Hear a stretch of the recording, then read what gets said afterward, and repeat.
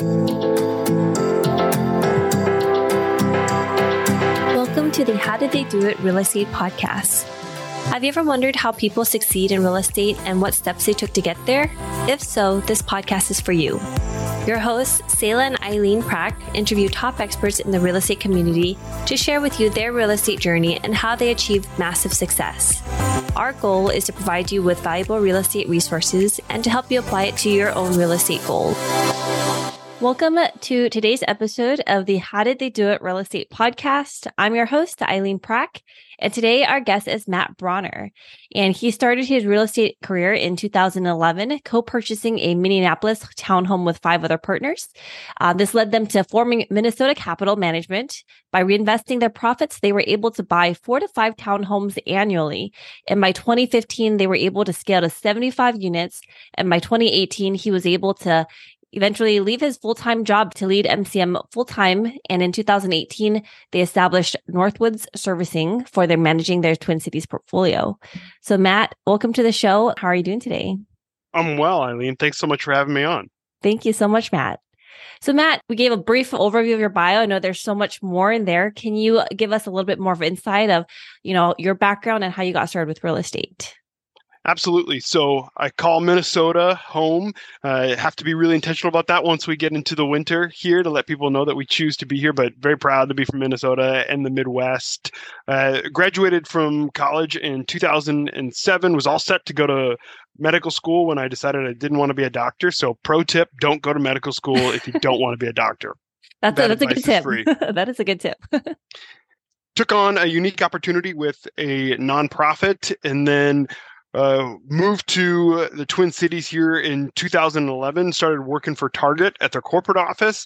And I'd love to tell everyone that I was so smart and did all this analysis as to why real estate. But the fact of the matter is, it was 2011. We saw a lot of townhomes, my partners and I, that were selling for roughly 50% of what it had cost to build them. And so the analysis was these things have to be worth more than 50%. And so we bought townhomes and just simply trying to cash flow them. And that's what we thought you did in real estate. And so we just continued to buy more townhomes. And I've been very blessed along my journey, specifically with the people that have been alongside me. Anything that we've accomplished together. It's not anything that I've done on my own. We got into syndication in around 2015, not really knowing what that was. We were like, is this legal? How does this work? Who goes on title? All of those types of questions, because our whole mindset was we do absolutely everything. And then in around 2019, we started to invest outside of the Twin Cities. We've been really active in markets down south and some other Midwestern markets as recently as this past year. And then things have come full cycle for us as we have started to invest more in the Twin Cities here again. So it's been an amazing journey to be a part of. I still learn a ton every single day and really enjoy what I do. So when you guys first started out and you purchased that first townhome, how did you even know that it was what it cost? And how did you know that the value was 50% less of what it cost to build? So we bought it off of the MLS. It was an interesting. In 2011, there was so much distress in the market. You'd open up the MLS every day and there'll be all these homes that were listed there. And obviously you can search historicals and see what things sold for. You could see what the first buyer paid for the property. We knew what generally it was costing to build homes at that time.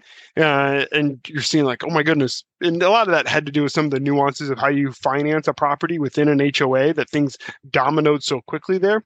Townhomes were a good way for us to get started because we could amortize our risk.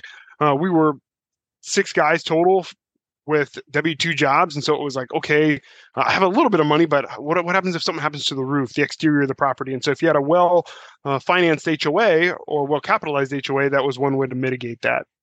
So then how did you have that conversation between you and the other 5 guys to determine that you guys are going to purchase this townhome? Did you guys have a conversation? Are these people within your network? Like, how did that partnership come to be? These are all, by and large, people that I met at Target. So either we were working too hard at Target or not enough. I don't know. But we had an investment club where we would get together and drink beer once a month and talk about stock. And we tended to spend more time drinking beer than we did talking about stocks. And there was one guy who said, hey, if you're interested in really making some significant investments, come to Denny's in about 2 weeks. And so there were 6 guys that we all knew one other person in the group, but that just showed up. And I share that story intentionally because we've certainly gotten more sophisticated as time has gone on in our business, but it was really the willingness to take a risk and show up. It's funny how true cliches become the older you get in life. I forget who to attribute the quote to, but I believe there's a quote out there like 50% of life is just showing up. So I happened to show up at the right meeting, willing to lean in and write a check for most of the cash I had to my name at that point in time. My thinking was purely, I'm young, no one's depending on me to eat. I feel really employable. If I lose this money, that sucks, but I still feel like this is a risk worth taking. When at that time, though, since this is the first time it sounds like the 6 of you had come together to pursue an investment together, pool your money together, how did you set things up, or what was the conversation around who's going to be doing what? How are you guys going to manage and split the profits? Like that whole business side of things, especially, going into business together, being it the first time as well. One of the benefits of not starting with much is that you don't have much to argue over. So there wasn't a giant pot of money sitting there like, well, what about this? What about this? And that's certainly those discussions have become more pertinent as the company has scaled. But as we got in, a lot of that just happened simultaneously. You go around to banks and say, hey, I've got this idea. I want to buy some townhomes and rent them out.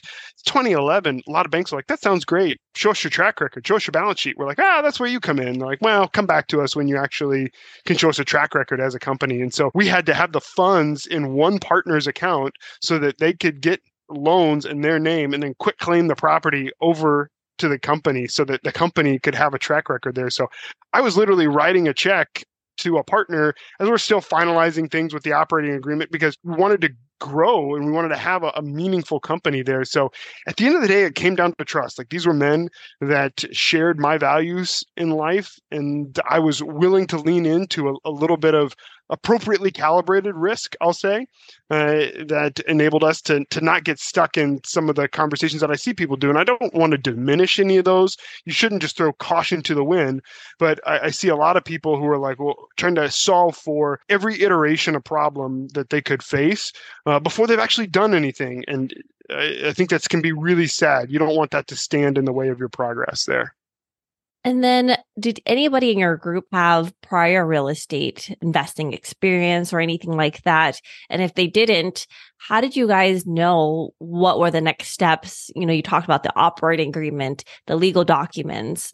How did you start to gain that information to start putting those together so that you can start building out a company for the future? I think if we've done anything well, it's been a willingness to be humble and to ask questions. So we owned our own homes, but that was it. And so it was, okay, well, who else do we know that has done this? What do they say that we should do? And that's really been the medium that we have grown as a company. It's constantly being willing to ask questions about what people are doing and to be open to new ideas and to better ways of even executing our own current business. And we've taken on new business lines since we bought the first townhome. And it's always been because of that, of asking others who are in this and taking a genuine curiosity there. So then you brought the first townhome, you said 50% off. And what happened afterwards? How did you guys get into the second, third, and then you started scaling to 4 to 5 every single year? How did that come about so quickly? So we just wanted to keep growing and investing in the business. We were young, and so we had a pretty long time horizon, still do. And so the idea was that we were going to plow everything back into the business to keep growing this over time. And so we bought the first one, we found a resident, we were able to cash flow the mortgage and the expenses, and it was, okay, well, there's instant equity here. Let's go ahead and do this again. And so it simply became rinse and repeat from there. And then that one, the next ones, you guys continue to pull in your own personal capital into the next couples until you got into syndication. Correct. And then we also structured some unique investments. This was a time when the stock market was in particularly going like this. And so we took on some fixed rate debt investments with friends and family we'd said, hey, we can pay you an above market return, and we can cut out the volatility there. And so that gave us capital to continue expanding at a more aggressive rate. So how about the management of the properties afterwards? Were you guys managing all of this in-house just between the group of you? And then did you run into any issues, especially in the first year, 2 years, as you started to learn more and more about, being a landlord, owning properties?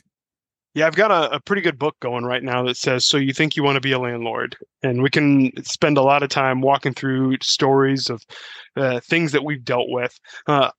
Early on, we just did everything together. I've got emails of us voting whether or not to accept the resident based on their application. And as we grew over time, the business got more sophisticated, and thus we've gotten more specialized there. But our model when we got into it was that we had to do it all. Like we didn't know that you could go hire another property management company. I'm really grateful that we didn't, because what I've learned about real estate, I've learned the hard way.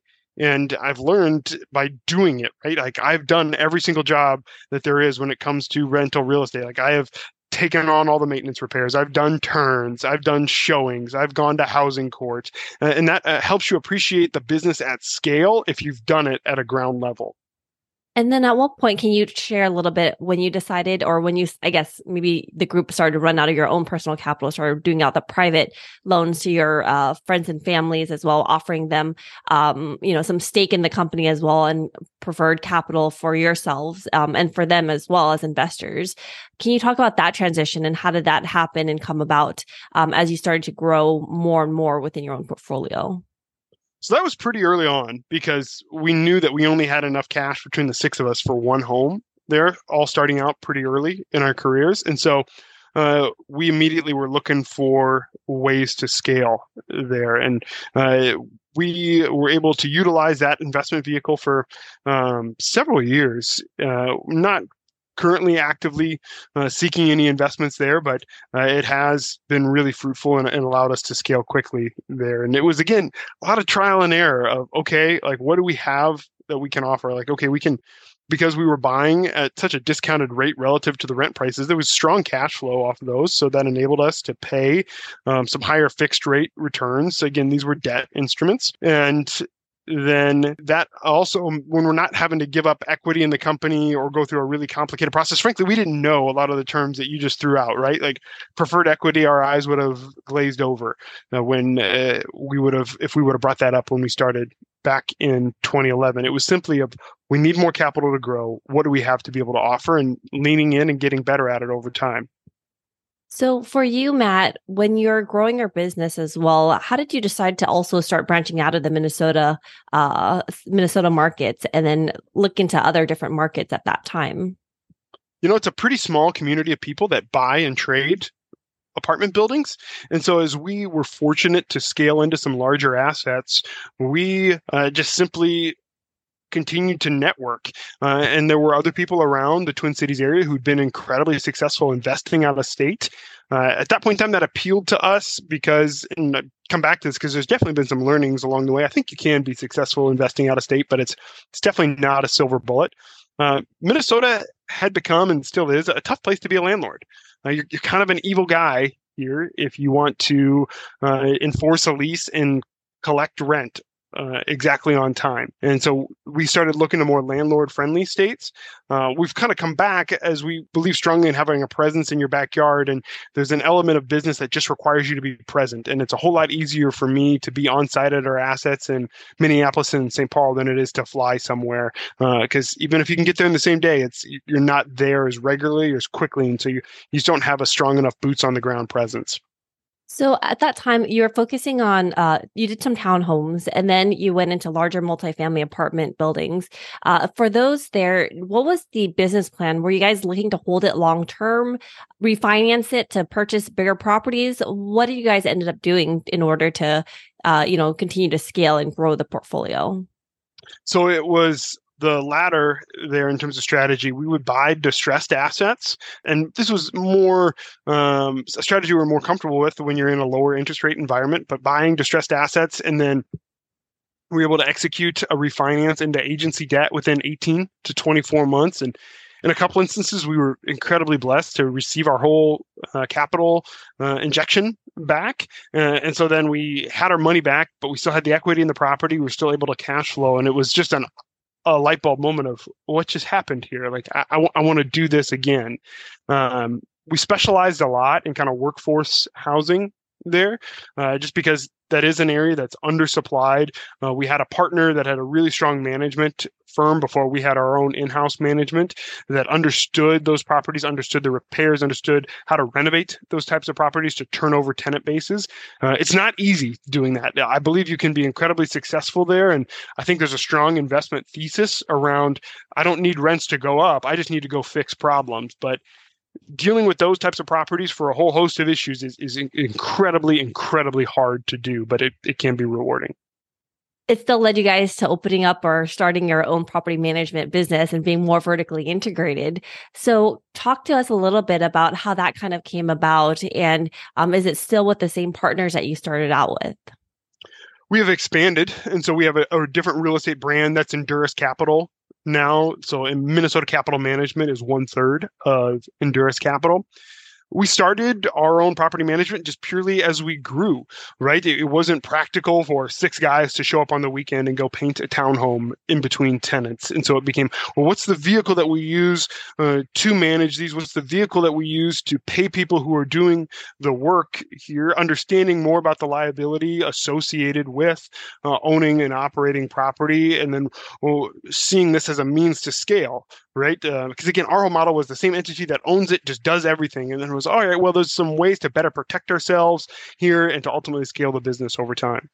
How did you also overcome within the partnership as well? Because as you're making all these different types of business decisions and looking at the direction you want to take the business, opening up a new leg of the business as well, when there was maybe a conflict or a disagreement of how you guys wanted to run things or a decision to be made, how did you guys resolve that issue, and come together to be able to move forward? The basics remain pretty true. We have first and foremost surrounded ourselves with good, smart, honest people. But good, smart, honest people can disagree. Really trying to listen to one another's perspective. And we've got 6 people that make up Minnesota Capital Management. Now, there are people who do work day to day. And so there's certainly more decision-making power that's yielded to them as part of a necessity for growth. But then I would also say we've learned that, and it's probably towards that latter, like you can't get to a point where it's decision by consensus. Decision by consensus can become death by consensus. But we ultimately have to yield to people who have touched this day to day to make final decisions for us and be accountable to those results, but that allow us to move expeditiously as we look to grow our company. What did it take to start up the property management company, especially from the early on stages? And then how did you start to grow that side of the business? And we don't do a whole lot of third-party management. We're pretty much managing just what we own right now.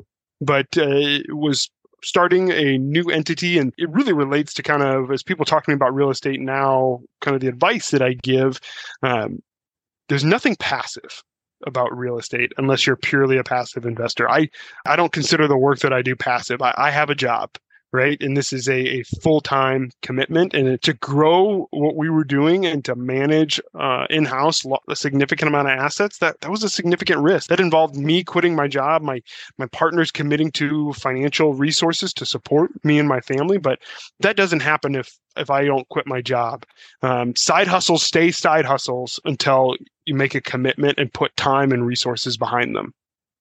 How did you come to that decision, especially being that it's going to affect not only your family, but also, within the partnership as well, allowing you to be full-time within the business, managing the properties that you guys all own right now.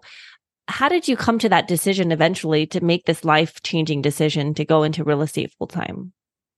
It had been brewing for some time. Personally, my wife and I, we were living down in Texas at the time. We thought we were just outside of Austin, had a home. We thought that's where we were going to spend the rest of our lives. And I can't talk about this without talking about my faith, but I just really felt called by God to be planted. I needed to work, worship, and play all in the same place. And so running this company full time became that opportunity. I was in a job where I was traveling nonstop and I lacked a feeling of being rooted. It was really hard for my family, my team to set consistent rhythms there. And so that's personally what led us to it. And then as we just simply talked to enough entrepreneurs who said, as you kind of if you think about like two barges in water, you're never going to get them close where, hey, it's so easy just to step right across the way. And it's an easy, riskless transition. It's just not the way life works. And I think it's why, frankly, you see people who struggle with this the most are people who've built or who've gained a W-2 job that pays them a significant amount of money. Those can be really, really tough circumstances. That's a tough level of comfortability to leave and go take on risk, because you will never get away from risk in making the decision to be an entrepreneur. So Matt, what's next for you and your company? It's more of the same. We want to continue to buy high quality assets in and around the Twin Cities, manage them for cash flow. We also want to provide good, stable homes for our residents there, and then to provide strong returns for both the partners and our investors there. So it's obviously an interesting time to be in real estate. We've certainly had our fair share of challenges and have our investments right now where it's all hands on deck, but still very bullish on the real estate business and in particular multifamily. And how has real estate investing impacted your life, Matt? I am where I am today because of real estate investing. I'm home with my kids. We homeschool. We live out in the country a little bit because of what my job affords us. And specifically, not in terms of lifestyle of making a lot of money, although I am fortunate I make enough money to support my family in that regard. But being planted, being able to include my children in the work that I do is incredibly important to me. And that's all possible because of the type of role that I have within my team to go out and procure resources this way. So I'm just, how people go about providing for their families is an incredibly, incredibly personal decision, but I'm very fortunate to do what I do here. And if there's one thing that you know now about real estate that you wish you knew when you first started, what would that be? I'd go back to what I shared earlier. Real estate's not passive. It is work, and it is work day in and day out to drive business plans and returns. There's a role in real estate if you want to be a limited partner, and that can be an incredible financial blessing. But for those that are looking to build out their own real estate portfolios, I offer nothing but encouragement, but I also want to offer truth and saying, this is a job that you're signing up for, and you need to be mentally prepared for that. And what is the one thing that sets the successful people apart in real estate investing? Well, I think you're seeing it right now in the current market conditions. It's those that are willing to persevere and not quit. There are going to be a lot of folks, even good, smart folks, who are going to be hurt by what's going on right now. But it's your ability to persevere through that's going to allow you to find success on the other side. So Matt, where can our listeners find out more about you and what you're doing? The best place is on either LinkedIn, feel free to look me up there, or on enduruscapital.com. Awesome. Matt, thank you so much for all of your time today. I really appreciate it. It was my pleasure, Eileen. Thank you. And thank you for listening to our podcast today, brought to you by Brawner Capital. We would really appreciate it if you can go to iTunes right now and leave a rating and written review. Also, please don't forget to subscribe so you can always get the latest episodes. You can also connect with us on Facebook, How Did They Do It Real Estate. We'd love to hear your feedback and any topics that you're interested in for future episodes. If you're anything like Sayla and me and believe that real estate investing is a great way to create passive income and build long-term wealth, check out our free apartment syndication due diligence checklist for passive investors at bonavestcapital.com/checklist. Sayla and I created this checklist for ourselves as we evaluated different multifamily syndication opportunities as a passive investor. So we would love to share it with you so you can use it as a resource as well. Download your free copy today at bonavestcapital.com/checklist. Lastly, to learn more about us, you can go to bonavestcapital.com and fill out the Contact Us page so you can speak to us directly. Nothing on the show should be considered as specific personal advice. Please consult your legal, tax, and real estate professionals for individualized advice.